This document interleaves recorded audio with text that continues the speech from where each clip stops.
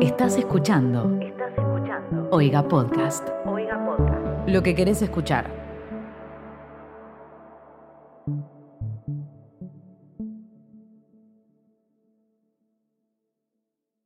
Si cierro los ojos, estoy ahí. Estoy en mi casa, es de tarde, estoy con mi primo y mi hermano y mi única preocupación es ganar el mundial en la PlayStation 1. Hace semanas que lo venimos intentando y no se nos da. Si cierro los ojos, el rostro de mi mamá no es el mismo de alegría que tenemos los primos jugando a la PlayStation. Es de preocupación, es de incertidumbre. Si cierro los ojos también a la noche, mi papá llega, dice pocas palabras, busca un plato de comida, le pone mucha mayonesa y prende la tele. Y ahí sí, no tengo que cerrar los ojos. Me acuerdo perfectamente de ese niño. Si lo veo hoy en la calle, casi 20 años después, lo reconozco. El niño mira la cámara, mira a su madre, mira a la gente alrededor. La placa del canal de televisión indica saqueos en toda la Argentina. El niño mira la cámara con culpa de nuevo, pero no duda. Agarra del mostrador un paquete de figuritas y se raja. Si la figurita es una puerta a la infancia, si la figurita es un producto cultural, Argentina, por ese entonces, era un álbum imposible.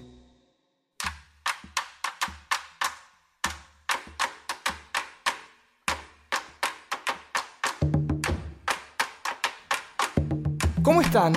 ¿Cómo les va? Mi nombre es Santiago Izaguirre. Estamos haciendo este segundo episodio de Late en y para Oiga Podcast. Y por supuesto, y gracias a Dios, tengo la suerte de estar acompañado y bien acompañado por Brian Zamudio. ¿Cómo estás? ¿Qué tal, Santiago? Todo muy bien. ¿De qué hablamos? ¿Te acordás de qué hablamos el capítulo pasado? Sí, por favor. Los gloriosos 90, el derroche. También se traducía el derroche en el álbum de figuritas, donde había marcas apostando, donde se podía ver una calidad y donde los coleccionistas históricos pudieron volver a sentir lo que sentían hacía muchos años, porque recordemos que en los 90s es como el resurgir de las figuritas. Claro, vuelven las figuritas a los kioscos argentinos tras 11 años donde no había figuritas, ya que nadie había comprado las licencias de los jugadores, de las imágenes, etc. Fue tal cual. Usted lo había dicho, pizza, champán. Pizza, champán y jacuzzi. ¿Y Blockbuster? Blockbuster, bueno, era como el símbolo patrio de ese momento. Y figurita de fútbol. Claro. Menem mandaba una Ferrari, jugaba con la selección argentina de básquet. Tirando faja por detrás. Sí. Sí, yo creo que si hay un álbum de figuritas de Menem tirando faja, creo que... Menem era polideportivo. Y bueno. Era hincha de River, jugaba al básquet. Era polifuncional, porque no solamente tremendo. Deportivamente hablando. Era Carlitos Saúl. Gracias a él tuvimos, entre otras cosas, este podcast, no. Grandes colecciones de figuritas de fútbol. Pero claro, Argentina le tenía preparada una sorpresa al pequeño y mediano ahorrista y al coleccionista de figuritas. Totalmente. Porque si bien en los albores del año 2000 y 2001 los álbumes de figuritas son sinceramente espectaculares, el álbum del 2001 es maravilloso. ¿Usted lo recuerda? Yo creo que es increíble. La persona que llegó a comprar ese álbum seguramente se sentía muy orgullosa de lo que estaba viendo, porque el nivel de calidad y el detalle, estamos hablando que los tazos redondos tenían un nivel de calidad de producción que nunca antes visto. Sí, aparte del interior del álbum, era un sinfín de recursos que te brindaba vos para entender cómo estaba tu equipo, el plantel, el fixture, la capacidad del estadio. Yo te voy a contar una anécdota. En ese momento yo jugaba a la pelota y mi entrenador era parte del cuerpo técnico de Rosario Central. Creo que estaba Bausa en Central. 2001 es ese equipo que llega a la semifinal de la Libertadores. Sí, sale subcampeón con... No, pierde en la semi contra Cruz Azul. Acá en el Gigante. De Palencia, el Cruz Azul de Palencia. Paquito Palencia, el Conejito Pérez. Tenía un equipazo, la máquina Sí, cementera. Sí. Grandes capitales ahí. No me acuerdo quién sale campeón de esa Libertadores. No se lo puedo decir. Creo que era Boca que... Bueno, la dejamos ahí. Boca salió campeón, sí. Pero en ese 2001, este muchacho, Marcelo se llamaba, era parte del cuerpo técnico de Bausa. Y una vez, en la práctica, lo veo con el álbum y digo, profe, ¿usted colecciona figuritas? No, hijo, me dice. ¿Yo sabés por qué compro esto? Porque fíjate, tiene todos los datos de los distintos jugadores que nos vamos a enfrentar el fin de semana.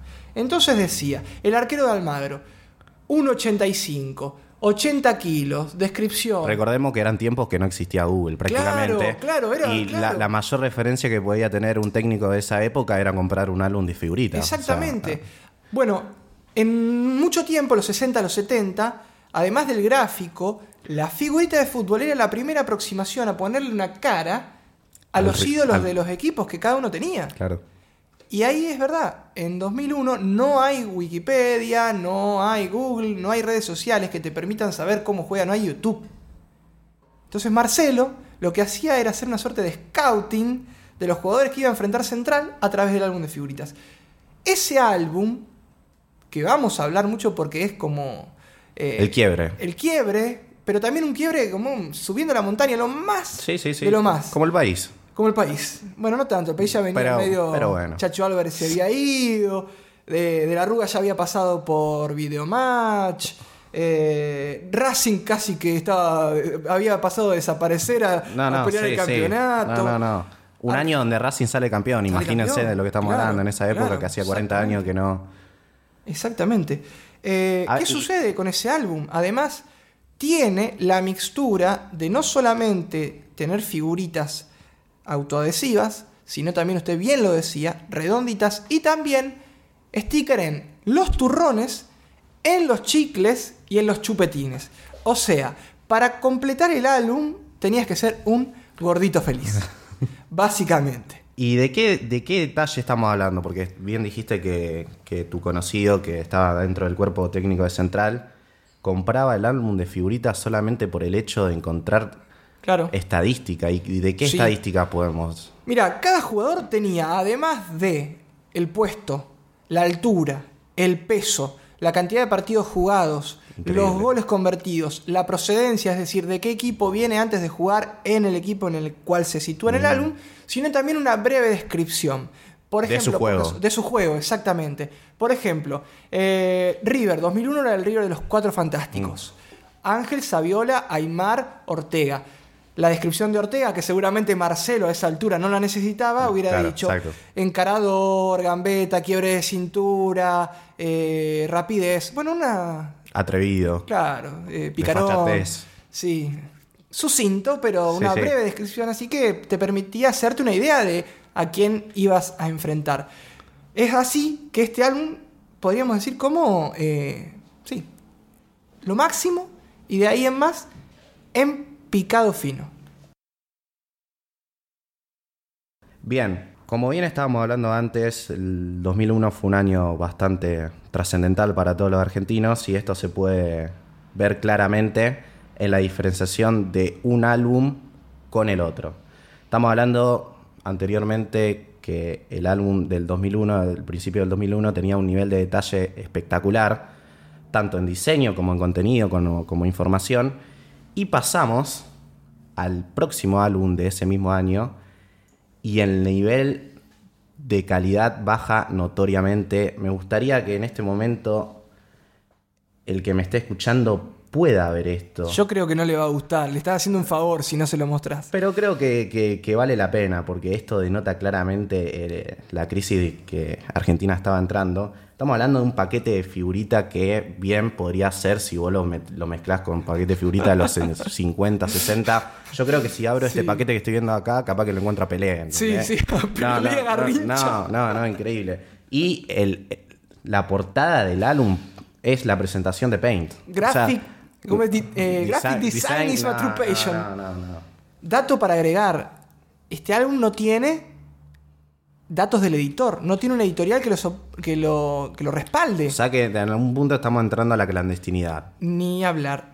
No se sabe quién lo hizo, no hay datos de dónde se imprimió, no hay datos de contacto, pero yo le voy a contar algo, porque eso va a ser una constante en los próximos años. Pero no me voy a adelantar. Bien, perfecto. Yo creo que está muy bien el que hizo este álbum que no haya dejado sus datos porque sería una cacería de brujas. Claro, sí. Porque Sí, diseñador gráfico. Toda arruinó persona, su claro, currículum. no. Toda persona que se dedica un poco al arte o al diseño gráfico llega a ver esto y es algo increíble que creo que lo vamos a subir a las redes porque no tiene desperdicio. Tal cual. Póngase lentes, por favor, antes de ver esto.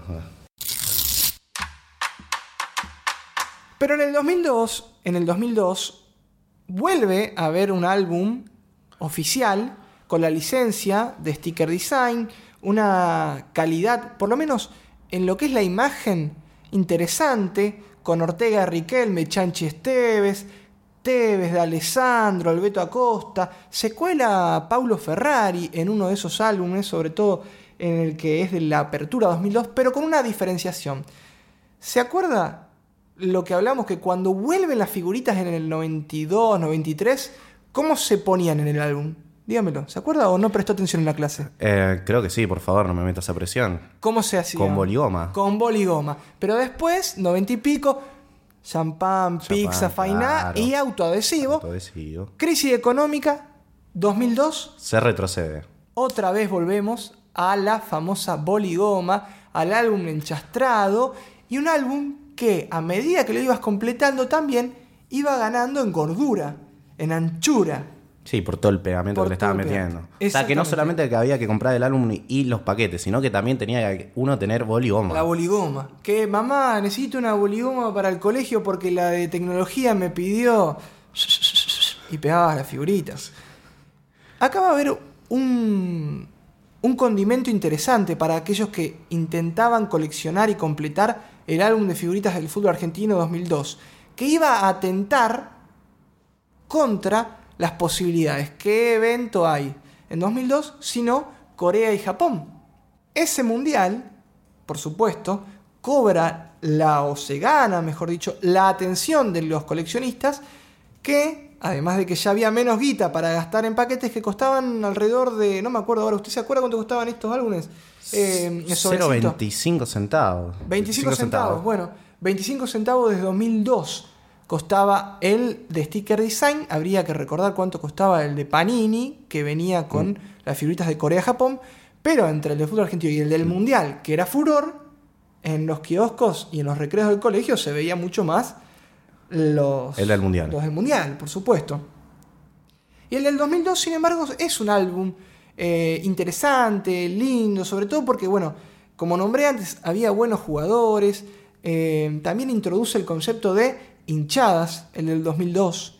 Tiene la de River, la de Central, la de Newell's, la de Chicago, la de Unión. Introduce eso que no recuerdo, amén del 2001, si antes había figuritas de las hinchadas del fútbol argentino.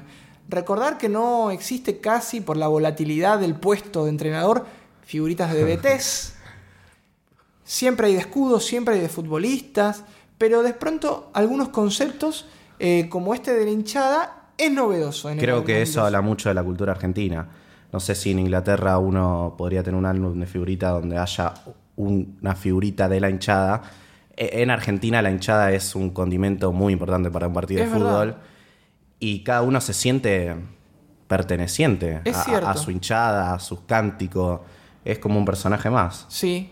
Vos sabés que... El famoso jugador número 12. Fíjese ahí, usted que lo tiene a mano ese álbum.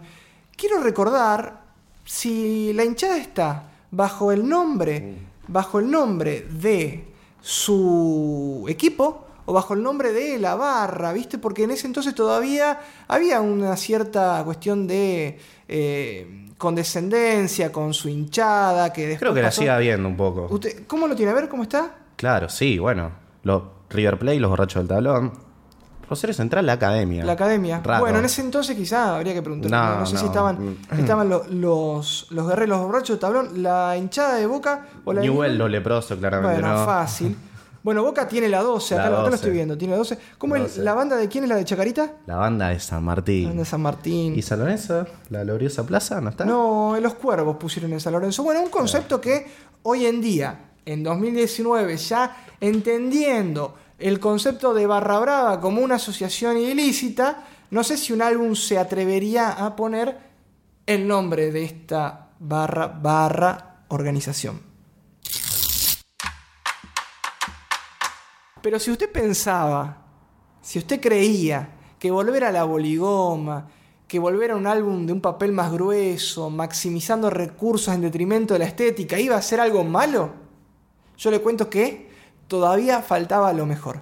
La baña todavía no había acomodado ahí, la cocina en la cocina, el inodoro en el baño.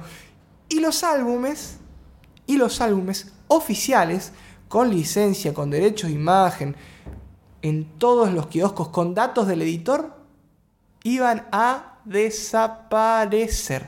¿Cómo? ¿Desaparecer? Claro. Sí. 2003 y 2004 no hay un solo álbum oficial. Cuando digo oficial, digo derechos de imagen, digo datos del editor para pedirle las 20 figuritas que te faltaban a un precio de un sobre cada una dirección de correo para pedirla, ¿sí? Eso desaparece. Pero en Argentina siempre hay una vuelta. Hay una oportunidad. Siempre hay una oportunidad. Entonces aparece un concepto que vamos a explorar mejor en el próximo capítulo, que son los álbumes no oficiales, los álbumes truchos, que en Buenos Aires, con esa visión porteñocéntrica, Bien unitario. ahí le dicen los álbumes del interior. Despectivamente hablando. Como si fueran de un territorio muy lejano. Apócrifos. Es ahí donde empiezan a aparecer álbumes con una calidad muy reducida, con una distribución pésima. Cuenta la leyenda, que se imprimen en galpones clandestinos, con imprentas itinerantes. Un día te lo imprimo en Rosario, el álbum que viene en Córdoba, el álbum que viene en Capitán Bermúdez. Dicen. La mafia de la figurita. Más o menos.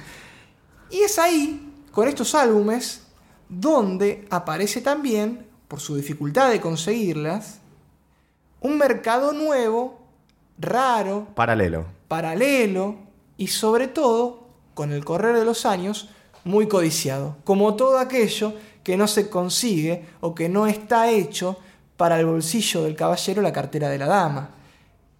¿Cómo podríamos describir esos álbumes? En primer lugar, más acotados en su calidad de páginas.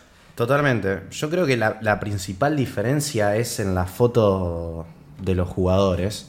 Estamos hablando que anteriormente, al ser un álbum oficial, las fotos estaban producidas. Claro, sí, retocadas se podría decir. Exactamente. Sí. Y acá hay fotos totalmente improvisadas que sacaban de otro lado. Hay una que es bastante elocuente, que es una foto del Pepi Zapata jugando en Newell's. Aparte del Pepi Zapata muy fotogénico. Claro, ya que por sí es feo el Pepi Zapata. Por favor, el Pepi tiene su impronta. Es fea la figurita. Está acosando a un jugador de Racing, como trepándosele encima. Aparece en primer plano un jugador de Racing, al cual él está como acosando, trepándosele encima.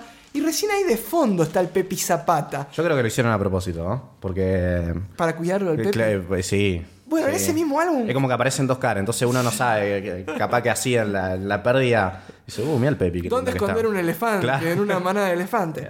En ese mismo álbum, por ejemplo, recuerdo, acá lo estoy viendo de hecho, Justo Villar no está atajando con la camiseta, sino que está con un jogging de entrenamiento. La campera. Es decir, lo que encontraron en gentileza de archivo, lo metieron y lo llevaron a imprimir a un álbum que además viene, repito, con boligoma, que viene con una calidad de papel, casi te diría de revista vecinal, intentándote vender avisos de la tienda de la Betty que se puso una casa de cosmética. Un álbum bastante fiero, pero que Sí, no sé cómo sobrevivió este álbum, la verdad, porque la calidad de la hoja es una cosa increíble. Sobreviven como las cosas que, sí veo, por ejemplo, no hay otra, Brian. Claro, Sobrevive sí. como el único bar del pueblo que queda en pie. Sobreviven, entonces, se constituyeron por esos años como un objeto de resistencia los álbumes del interior. Yo me acuerdo, por ese entonces, que no logré dar con los del 2003 que venían con una quizás dificultad máxima. Justamente eso le iba a preguntar. Si es difícil de completar, si lo tenés. Estamos hablando de que sobraba de clandestinidad, de la producción, la creación. Sí. Y la distribución, sobre todo. La distribución, claro. Mire, 2001, 2002 y 2003 salieron alrededor de entre 3 y 4 álbumes en esos años. Solamente conseguí uno en el Parque Rivadavia de Buenos Aires, vacío, a un valor de actualmente 700, 800 pesos. Vacío, ¿eh? Ya en 2004 y 2005 logré dar en ese momento con esas figuritas y los completé. El del 2004, ¿sí? Que tenía la rareza de venir con los entrenadores, Astrada con Hernán Díaz en River, venía JJ López en Talleres, venía Bianchi en Boca y me acuerdo de Ischia en Vélez. Sí, el Tolito no está acá en la puerta de Newell. Russo en Central, el Tolo Gallego en Newell's, y logré completar ese álbum en 2014. Ese álbum del 2004, les voy a contar una anécdota, en 2014 logré llenarlo. 10 años después encontré en un puestito, en un local de la Galería Sarmiento de la ciudad de Rosario. La Galería Sarmiento se entra porque hacia Sarmiento se sale por Mitre, o se puede entrar por Mitre y salir por Sarmiento. La cosa queda entre próceres. Uno puede encontrar ahí un señor que se llama Héctor, que tiene un puesto de filatelia y numismática. Pero el que busca encuentra, tiene figuritas.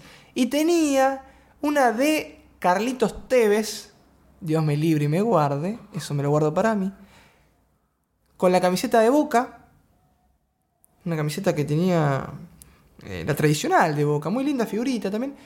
Se la compré por un valor mínimo y 10 años después logré dar con ese álbum no oficial, trucho, del interior para los porteños, que había comenzado a coleccionar cuando tenía 13 años y no soñaba seguramente en 2019 seguir buscando figuritas de Carlitos Tevez.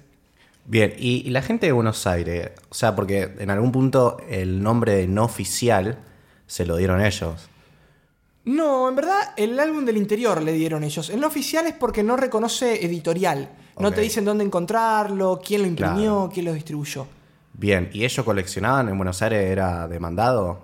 No, para ellos es oro eso. Claro. Recién en los últimos años comenzaron a distribuirse y recién en los últimos años anteriores, un poco más, 2014, 13, empezaron a llegar al conurbano bonaerense, como si en Capital Macri y Larreta les tuvieran vedado el ingreso a estas colecciones y Panini pudiera tener, digamos, un poder de pastorado mayor. Ahí es cuando los del interior a veces hacemos una diferencia mayor, porque eso que a nosotros nos resulta tan cómodo ir a comprar un kiosco en Barrio Mangrullo, Barrio Agote o en La Docta en Córdoba, para los porteños es valioso porque a ellos les supone una misión importante encontrarlos. Sí. Y te permite y nos ha permitido encontrar en algunos momentos una beta para hacer un buen canje. Es decir, vos tenés esto, yo te doy esto que tengo aquí. O sea que son valiosos para ellos. En su momento lo supieron ser, ya no tanto. Ahora son más comunes, son más mundanos, pero sí, en su momento lo tomaban como bizarro en algún punto, por eso capaz que se le daba un poco más de valor, bien under. Yo no sé si bizarro, sino como sí, no sé si bizarro, te repito, como algo raro, extraño, como maldiciendo tener que ir a buscarlos a 300, 400 kilómetros de distancia. Con un poquito de bronca, calculo yo, porque, bueno, no sale acá, pucha, lo quiero. Usted no se olvide de lo siguiente, el coleccionista lo quiere todo. Todo. Lo que salga, lo quiere tener. Mientras más under, mejor. Sí, ni hablar. Mientras más difícil sea, más uno lo exhibe con orgullo cuando lo tiene y más lo saborea cuando lo consigue, ni hablar. Es la esencia de la difícil. También pasa con un álbum discontinuo, con un álbum raro. Uno lo muestra como si fuera un hijo que aprueba una carrera jodida, mi hijo el doctor. Más o menos así exacto. funciona también con estas cosas. A mí me gustaría preguntarle algo, porque la verdad que la colección que tiene es admirable, envidiable también. A Y ver. creo que la pregunta se cae de maduro. ¿Cuál es su figurita difícil? Buena pregunta. Mire, 2002. Gerardo Bedoya, Racing Club de Avellaneda. Ese lateral colombiano se está escondiendo de mí hace 17 años. Figurita 381, lo puedo recordar como el número de mi documento o mi celular. He tenido la suerte o mala suerte de verlo en algunos álbumes pegados de otros coleccionistas. Por suerte no aparece su cara festejándole el gol que le mete a River en el 2001 y habilita al Racing de Merlo a salir campeón.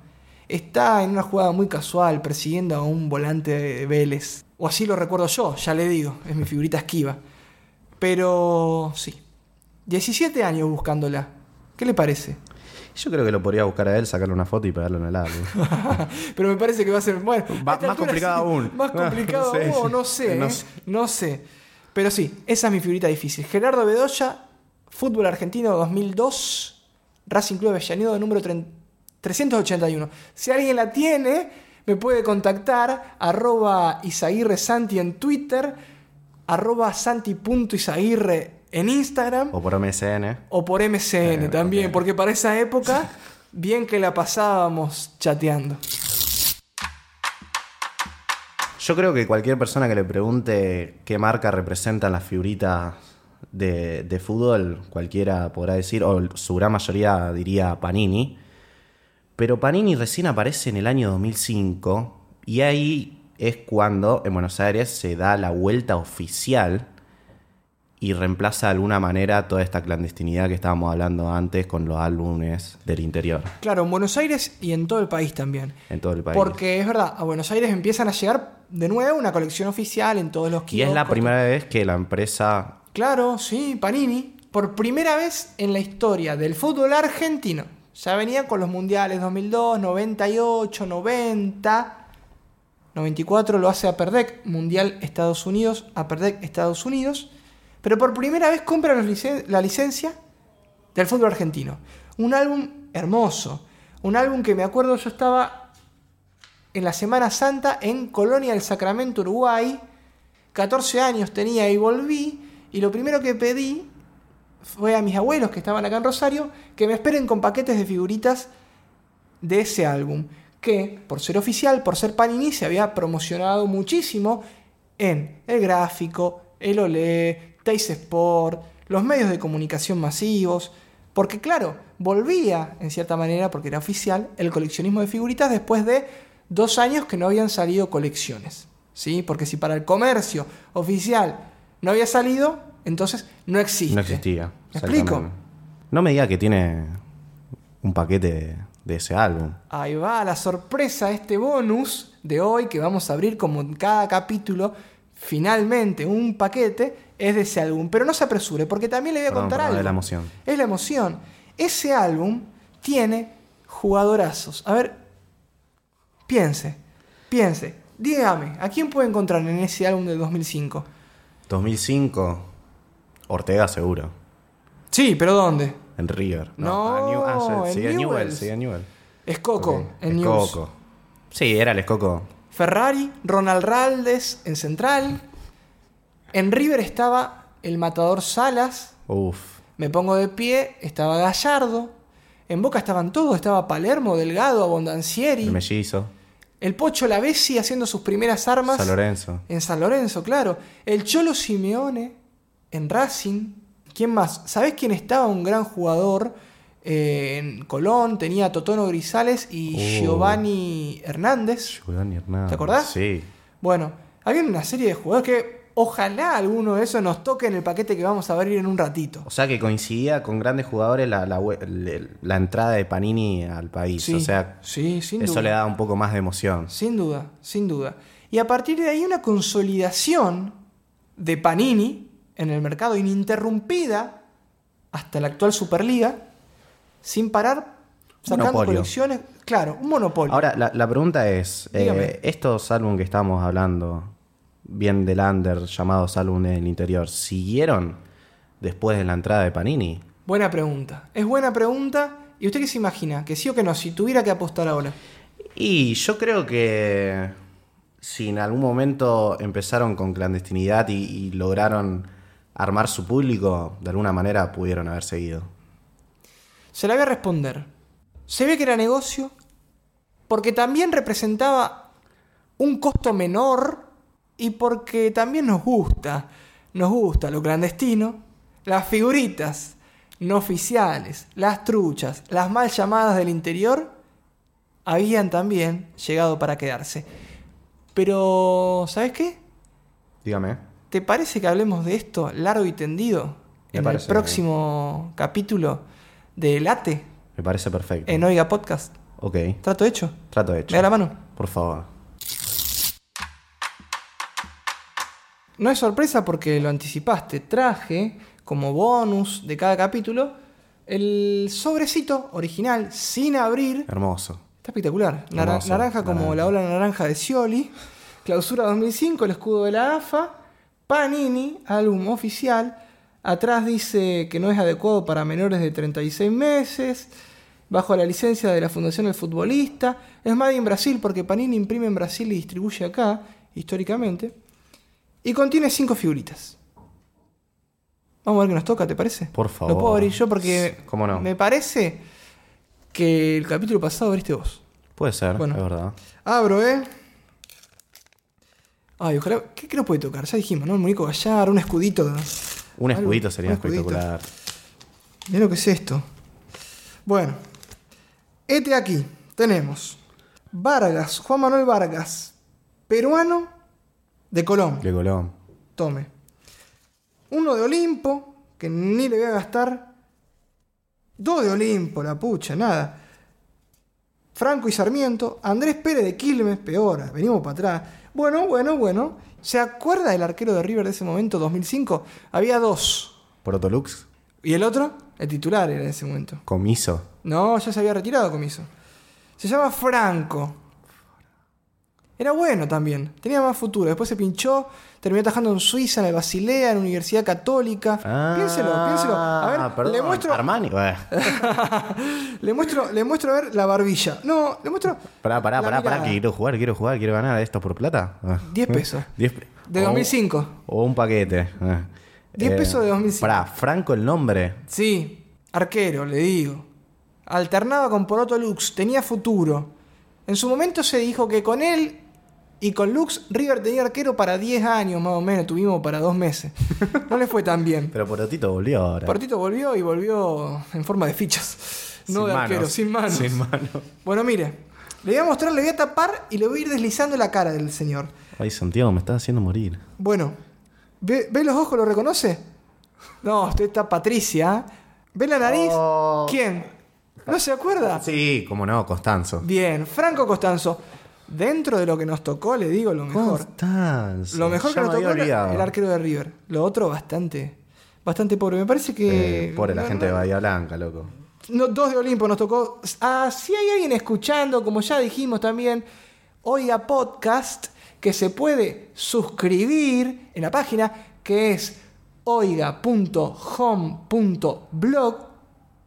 Puede suscribirse por solamente 60 pesos por mes, menos de lo que cuestan 2 paquetes de figuritas. Entre tantos beneficios, y además de seguir impulsando la cultura, se puede llevar las 2 figuritas de Olimpo de Bahía Blanca, la de Colón, la de Quilmes y la que tardó media hora del podcast Brian Zamudio en adivinar, la de Franco Costanzo. Esa vale mucho. Vale mucho porque, bueno, es medio misteriosa para usted. Sí. De esta manera, ¿le parece? Me encanta, ¿Qué me vamos a encanta. hacer? Aparte estamos hablando del primer álbum oficial de Panini en el país del fútbol Exactamente. argentino. O sea Ahora- que un valor tiene. ahora es propiedad de Oiga Podcast hasta que la sorteen. Le voy a contar algo, estoy como muy anticipando mucho si le digo qué tengo para abrir. No se emociona. No. ¿Otra sorpresa más? Álbum no oficial del 2004. Tengo un sobrecito para abrir. Por favor. Uno que venía con todos a colores, dice Fútbol 2004, te puede tocar el Mono Navarro Montoya, TV. Bueno, es este que conté que completé 10 años después, como la canción de Calamaro. Ajá. Ese sobre, tengo uno tiene para abrir junto a usted y con todos los que están escuchando este podcast, que se llama Late en y para Oiga Podcast. Hermoso.